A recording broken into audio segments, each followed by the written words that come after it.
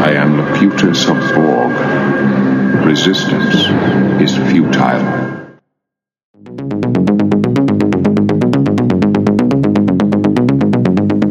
Hey everybody, welcome back. It's episode 2 of the Electric Academy podcast.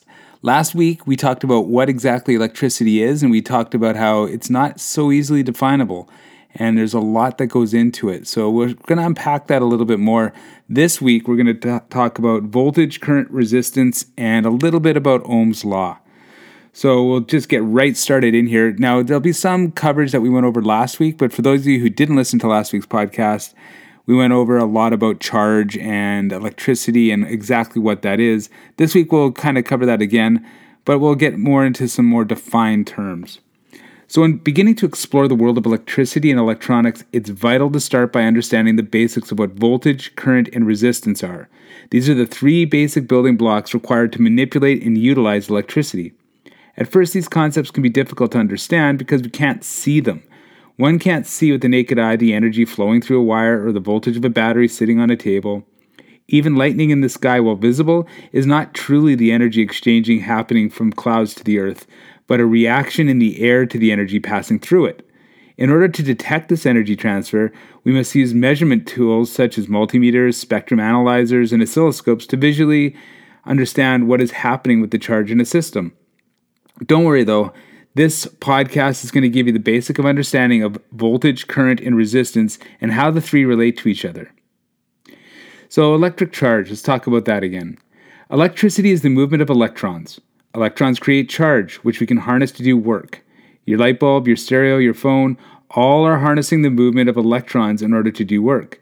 They all operate using the same basic power source, the movement of electrons. The 3 basic principles for this podcast can be explained using electrons, or more specifically, the charge they create. Voltage is the difference in charge between 2 points. Current is the rate at which charge is flowing, and resistance is a material's tendency to resist the flow of charge, and we call that current. So when we talk about these values, we're really describing the movement of charge and therefore the behavior of the electrons. A circuit is a closed loop that allows charge to move from one place to another. Components in the circuit allow us to control the charge and to use it to do work. George Ohm was a Bavarian scientist who studied electricity. Ohm starts by describing a unit of resistance that is defined by current and voltage. So let's start with voltage and go from there. We define voltage as the amount of potential energy between 2 points in a circuit. One point has more charge than the other.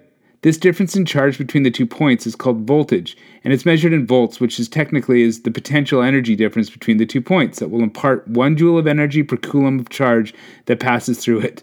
Now don't panic if that doesn't make any sense here, we're going to go more into that.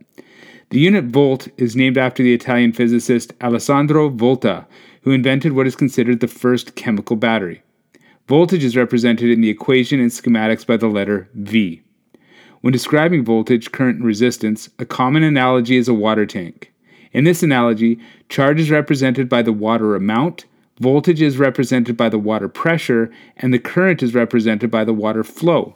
So for this analogy, remember that water equals charge, pressure equals voltage, and flow equals current. Now consider a water tank at a certain height above the ground. At the bottom of the tank, there's a hose. The pressure at the end of this hose can represent voltage. The water in the tank represents the charge. The more water in the tank, the higher the charge, the more pressure is measured at the end of the hose. We can think of this tank as a battery, a place where we store a certain amount of energy and then release it. If we drain our tank at a certain amount, the pressure created at the end of the hose goes down. We can think of this as decreasing voltage, like when a flashlight gets dimmer as the batteries run down. There's also a decrease in the amount of water that will flow through the hose. Less pressure means less water is flowing, which brings us to current.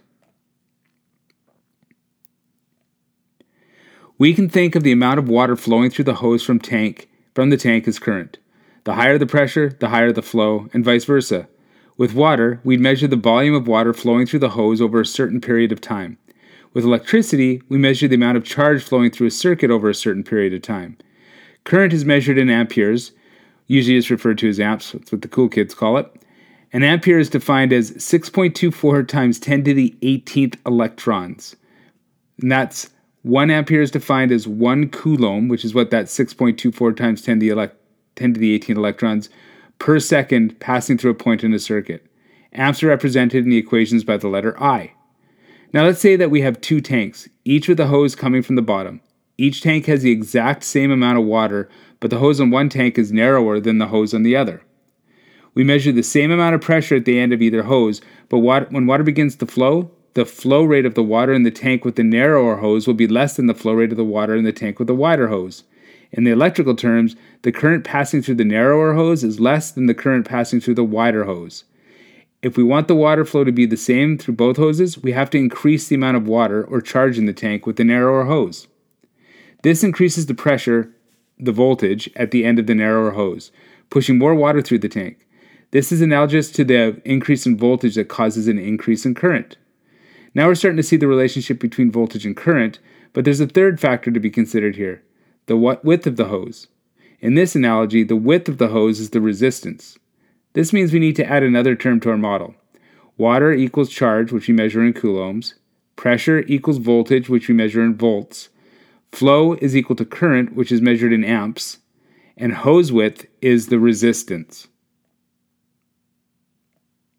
So let's think again about our two tanks of water, one with the narrow pipe and one with the wide pipe.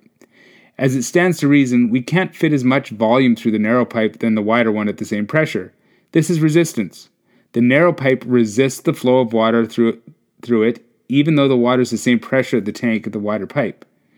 In the electrical terms, this is represented by two circuits with equal voltages and different resistances.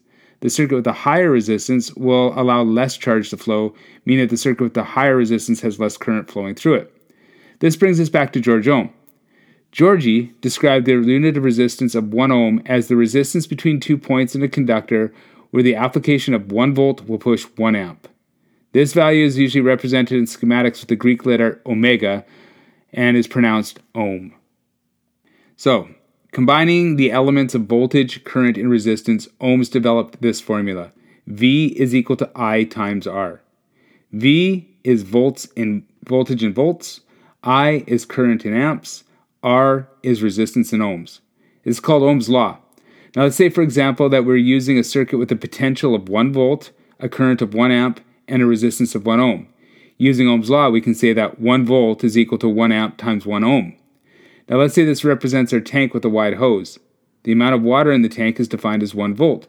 The narrowness of the hose is defined as 1 ohm, and using Ohm's law, this gives us a flow of 1 amp. Using this analogy, now let's look back to a tank with a narrow hose. Because the hose is narrower, its resistance to flow is higher. Let's define this resistance as 2 ohms. The amount of water in the tank is the same as the other tank, so using Ohm's law, our equation to the tank with the narrow hose is going to equal 1 volt is equal to 2 ohms times, and we don't know what the current is yet. But using the power of algebra, we could say that 1 volt is equal to 0.5 amps times 2 ohms. So the current is lower in the tank with the higher resistance. Now we can see that if we know 2 of the values of Ohm's law, we can solve for the third. Now you should understand the concepts of voltage, current, resistance, and how the three are related. Congratulations! The majority of equations and laws for analyzing circuits can be derived directly from Ohm's law. By knowing the simple law, you understand the concept that is the basis for the analysis of any circuit. And these concepts are just the tip of the iceberg. If you're looking to study further into more complex applications of Ohm's law, you're in luck. We have a membership site, the Electric Academy membership site, which is not live yet but will be, and we'll be investigating a lot more of these concepts. You can check out a lot more of the videos if you go to the YouTube channel. There's over 100 videos on electrical concepts. And if you would like to join the membership site waiting list, because it's closed right now, you can go ahead and do that by going to theelectricacademy.com and just hit the big red button there that says, let me know about the waiting list. That's all we got for this week. Next week, we'll be getting more into it. As always, if you have any questions or any concerns or anything else you'd like me to talk about, please reach out to me at chad@theelectricacademy.com. And I love doing these podcasts, as I've said, so keep the questions coming, keep them going, and everybody stay classy.